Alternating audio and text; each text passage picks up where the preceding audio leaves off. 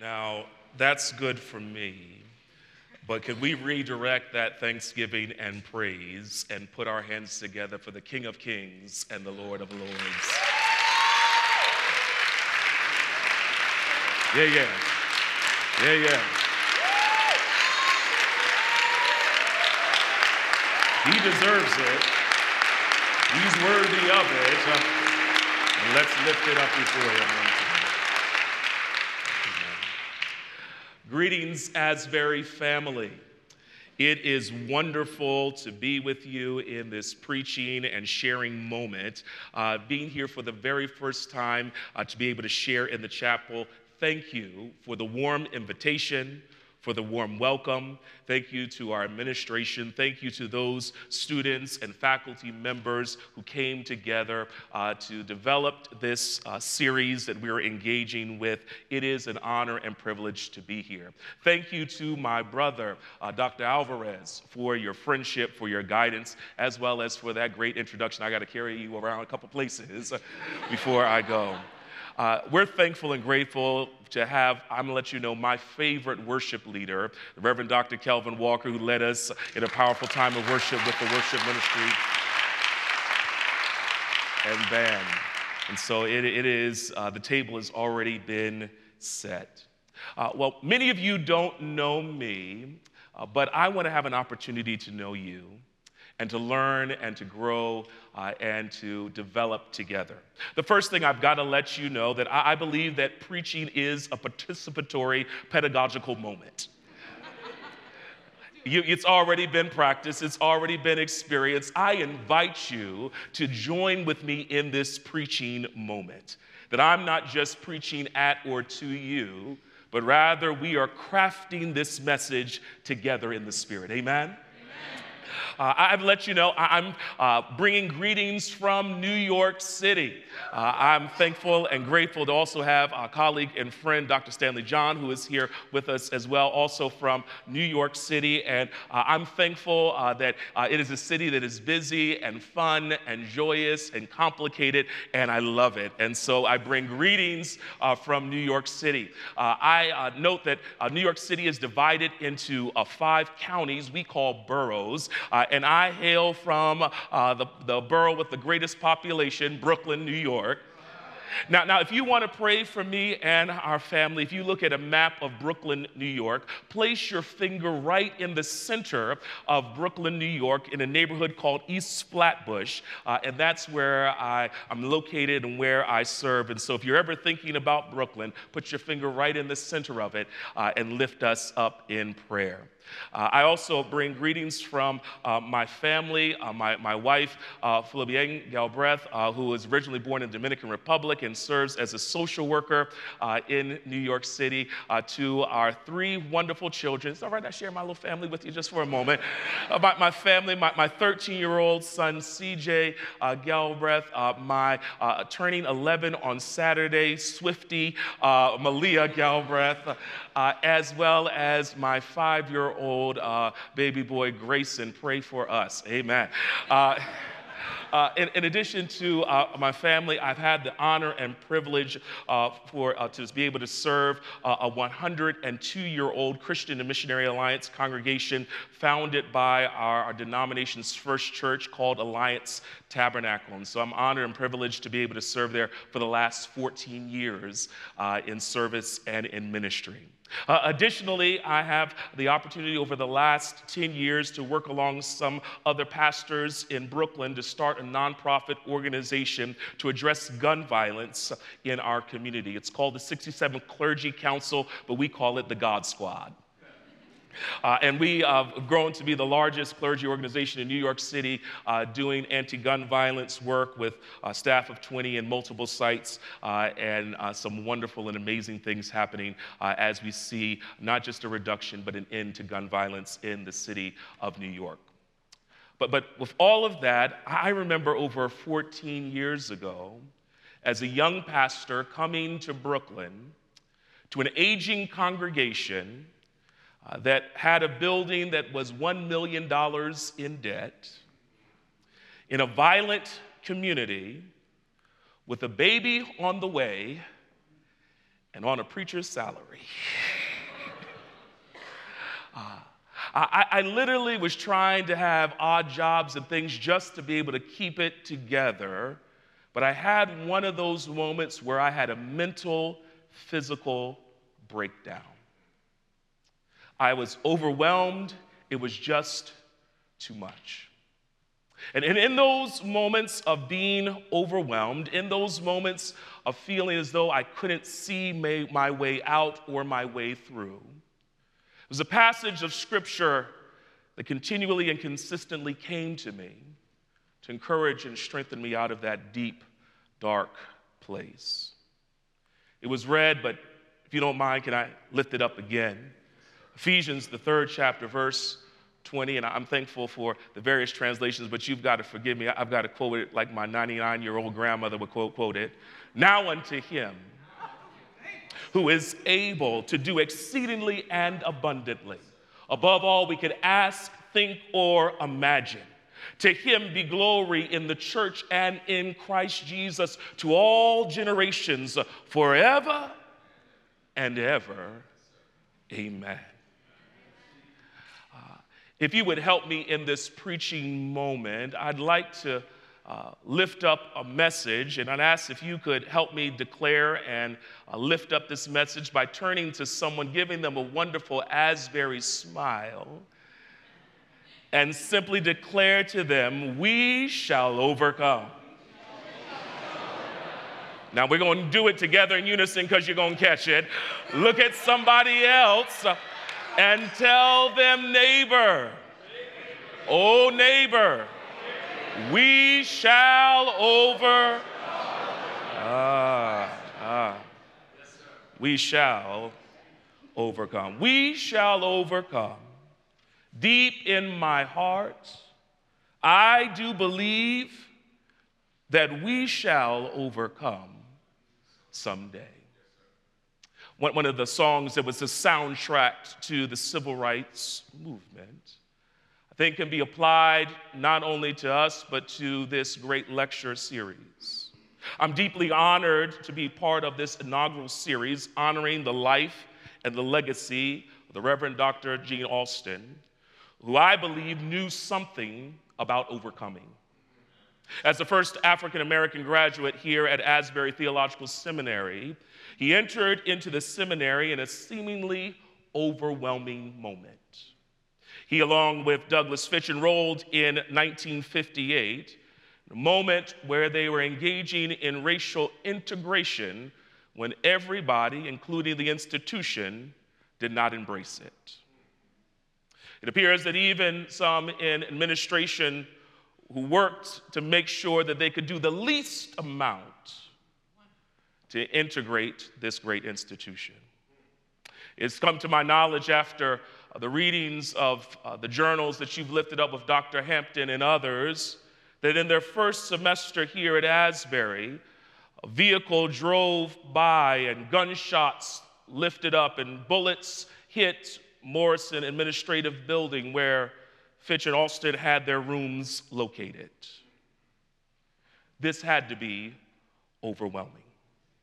Yet despite these overwhelming elements, we celebrate Gene Alston today for not being deterred, but rather being determined to overcome, to graduate from Asbury with a Master's of Divinity, to go on to earn a PhD, to serve as a school administrator, and to serve the Free Methodist Church continually and consistently, working to tear down the strongholds of racial injustice.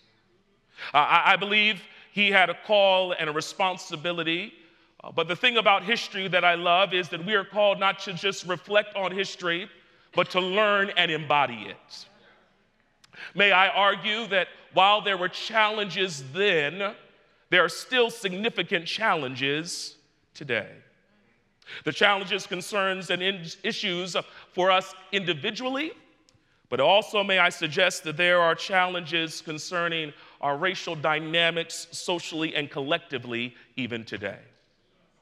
The question is, what do we do? Do we lift our hands in apathy and say, what can we do here in Wilmore? Or do we lift our hands with anticipation, knowing that we shall overcome?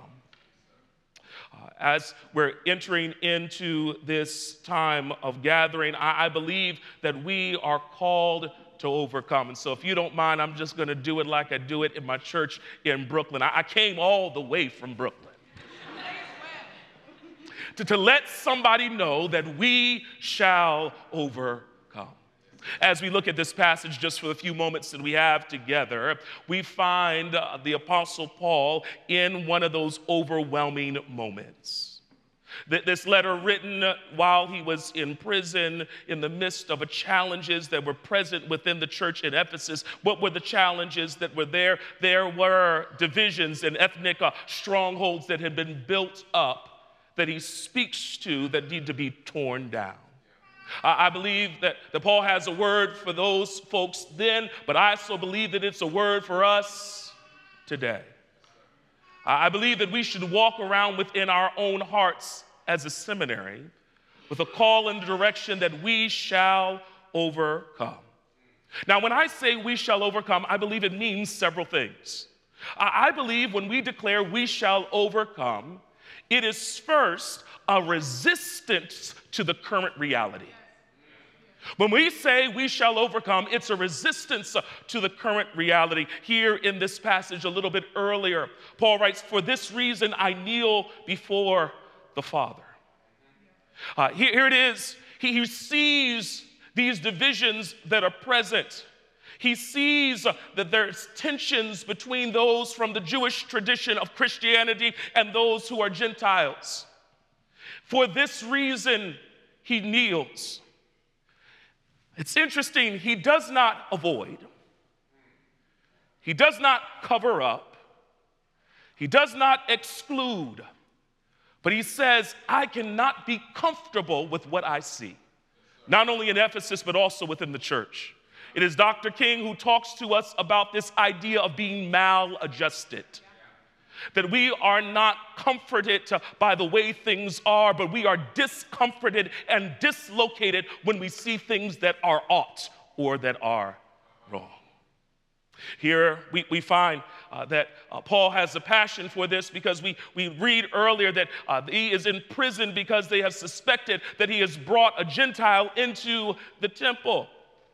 And he, instead of leaning back and saying we don't talk about those things in worship experiences, and saying, instead of saying that there's a time and place for this and this is a social issue and not a theological issue, he instead dives head in and speaks to the tensions and the realities that are present, the ethnic barriers, the suspicion, the religious systemic oppression that is present.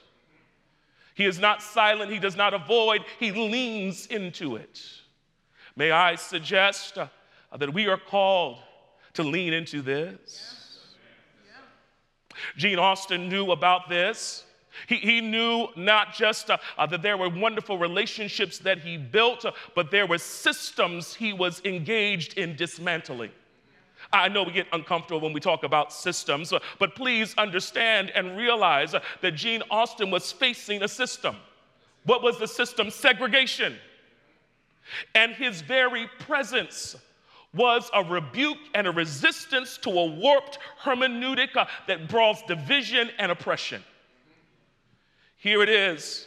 Systems that seem to be so strong and seem to be so insurmountable, but I still believe we shall overcome. It is James Baldwin who says, not everything that is faced can be changed, but nothing can be changed until it is faced. I call us, I urge us, I admonish us as a faith community to not turn a blind eye to injustice or systems that support racial segregation. It may have changed its name, but its presence can still be found. Can we work? Can we journey? Can we believe God for an opportunity to say, I am not satisfied with the way things are, but rather I believe something has to change? Now, I know it seems great. I know it seems almost impossible, but your very presence, your very voice is a resistance. When we declare we shall overcome, it is a resistance that it won't always be like this. That in the words of my 99-year-old grandmother who I just laid to rest last month, that trouble don't last always. When we say we shall overcome, yes, it is a resistance to the current reality, but it is calling us to respond with theological praxis. That yes, we resist, but yes, we also engage in embodiment. He says, for this reason I kneel before the Father. I pray that according to the great riches of his glory, that he may grant me the strength in my inner being by the power of his Spirit. Theological praxis is an embodiment of what we declare and what we believe. It's not just what we say, it is what we embody and what we do towards working to make things right. Once again, that great prophet from Harlem, James Baldwin, says, I don't believe what you say because I see what you do. The question is not what we declare. It is not in our creeds. It is not necessarily in the wonderful platitudes that we lift up and they have their place, but are we able to follow it out and follow it through with the action that is needed? I believe in kneeling before the Father because I don't believe that prayer is something that is passive. I believe that prayer is participatory as well. I believe that prayer is a protest to the way that things are broken and fractured. I believe that prayer is when we not only speak with our words, but also live with our lives to make things right. I believe that as the church, we are called to pray and then be moved by that prayer to an action that seeks to dismantle the way things are. It is Dr. King in his letter to the Birmingham jail, who declares that in those days we're calling for the church not just to be a thermometer that records the ideas and principles of popular opinion, but a thermostat that transforms the mores of society. Yeah. That when we pray, I believe things begin to happen. Amen. That as we go before our God and kneel before him, we get up from our kneeling and get to action.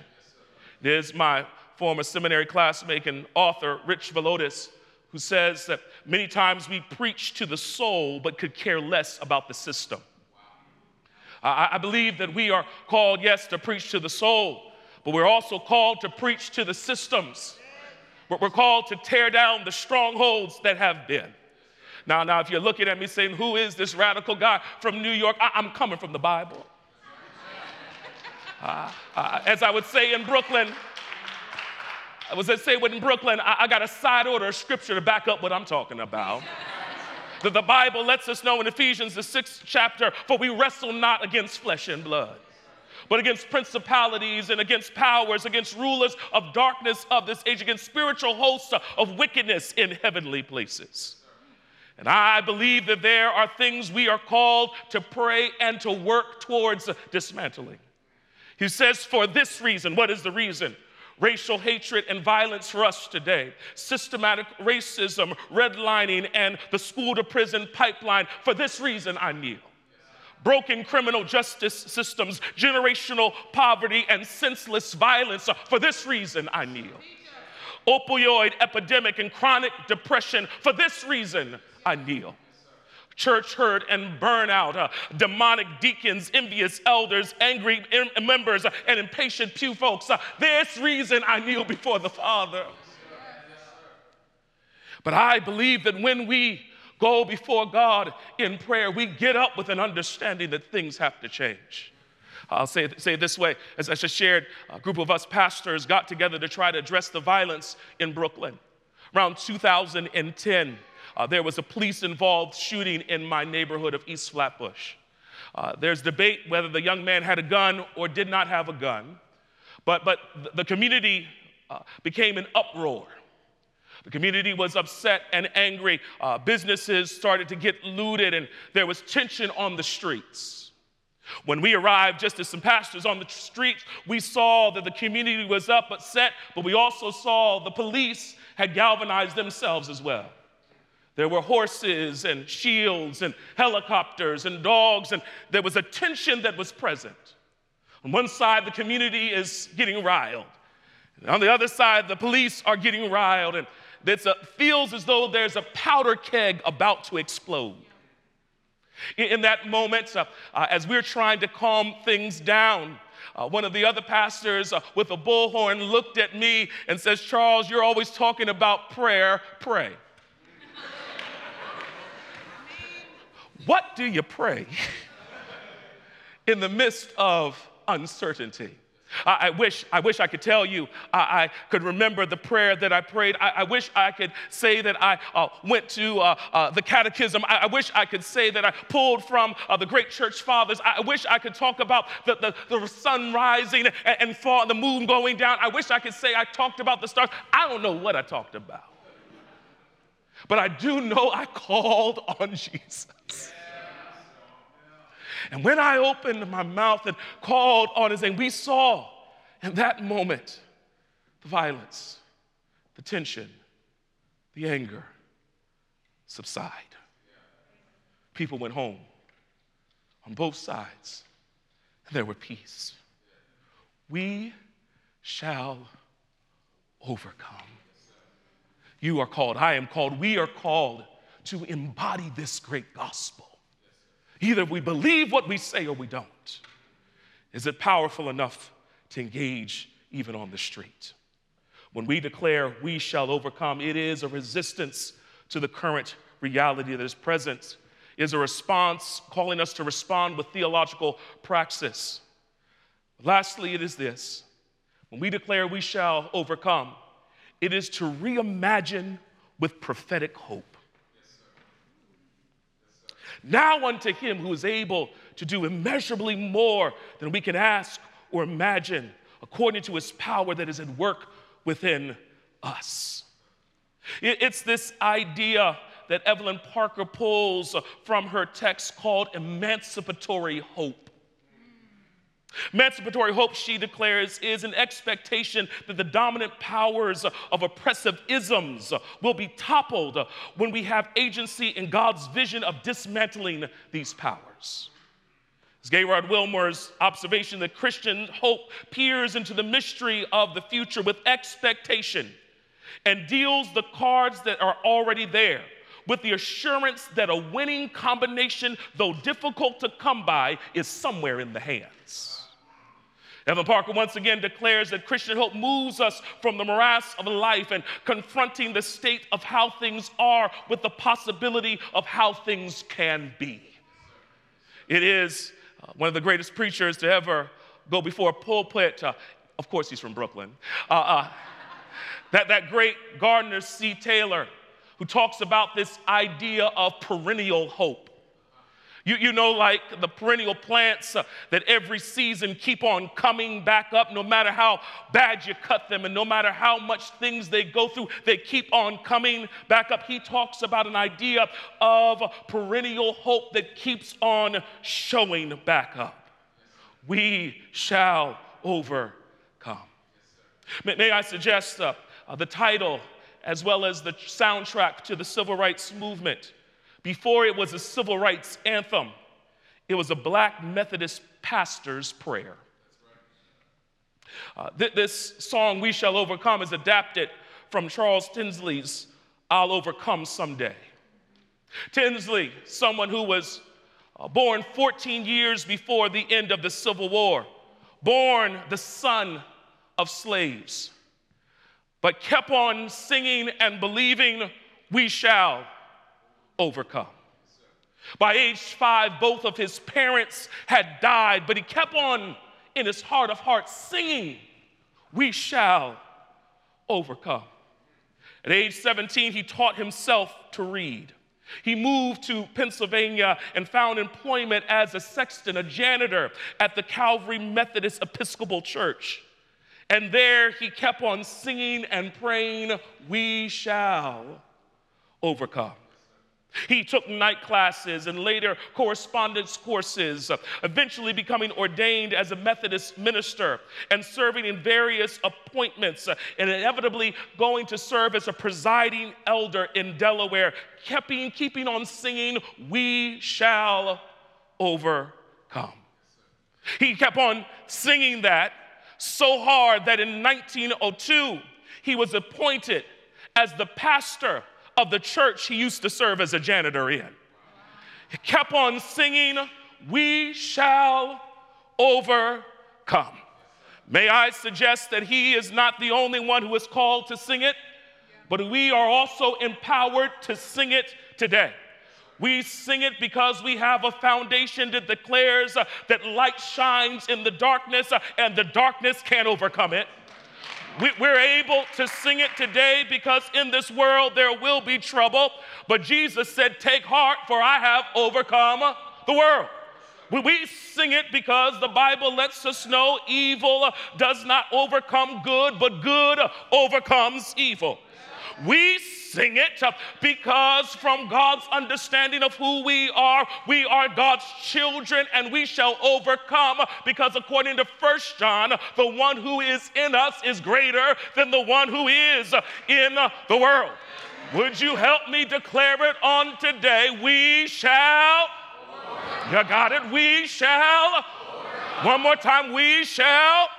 The reason, can I just go on home? The reason we know and understand that we shall overcome is because it is not by our power, it's not by our ability, it's not by our ingenuity, it's not by our strength, it's not even by our wonderful education here at Asbury, but we overcome because of Him. Who is Him? Now unto Him who is able to do exceedingly and abundantly above all we could ask, think, or imagine.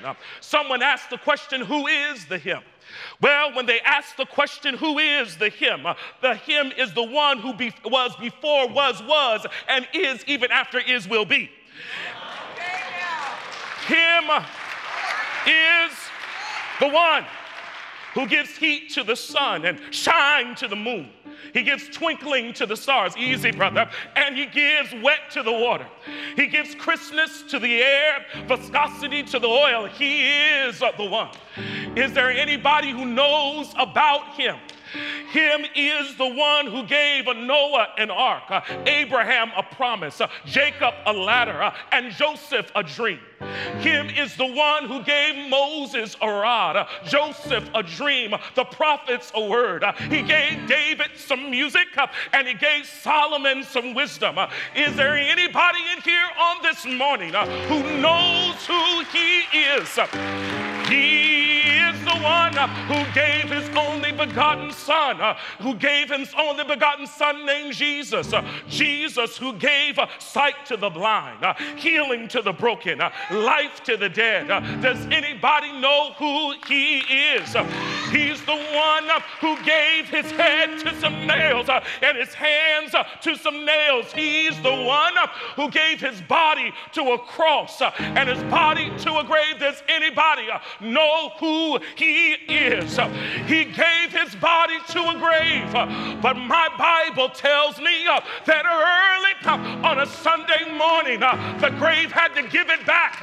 Now unto Him who gave His Spirit to sustain us and His power to make us holy. Now unto Him, because of who He is, we shall overcome.